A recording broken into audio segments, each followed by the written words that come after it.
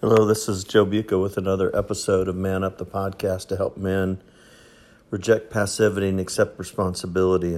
And today, my time with the Lord, I'm reading Psalm 30 and just kind of meditating and thinking about just the reality of God's presence.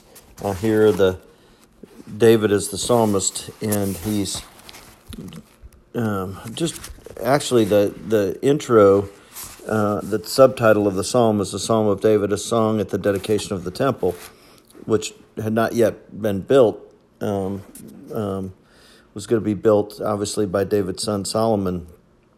But he just cries out to God for help and for God's favor.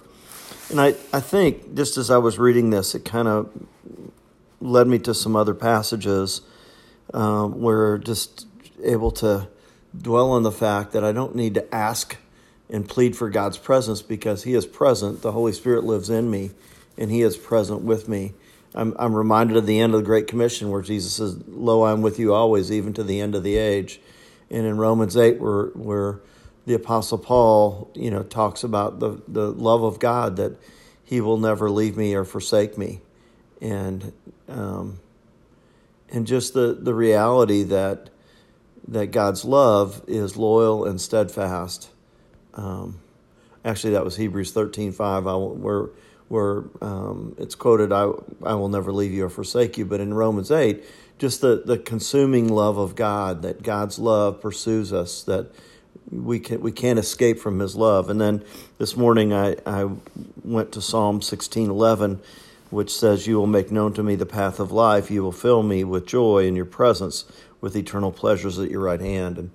And so today I just was spending some time sitting and thanking God for His presence in my life, for the things that come as a result of His presence, things like peace and perspective and wisdom and understanding and insight, conviction of sin. There's a lot of really encouraging things, or positive things. Sometimes they're not real encouraging because they're convicting, and it's like, oh, I need to deal with this. I need to go have this conversation with this person, or I need to bring this up. And so there's a confidence that comes when we're assured of God's presence and we're living out of it.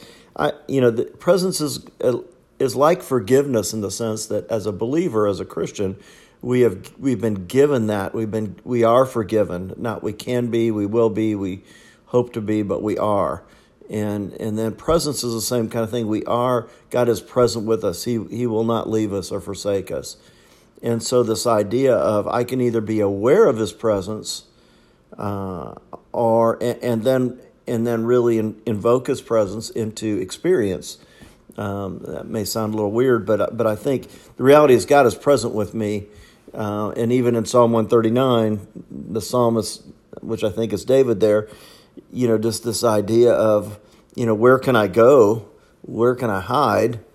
And the idea is there's nowhere, that God is present with me and for me. And that even that statement, God is with me and for me, is really a life truth for me.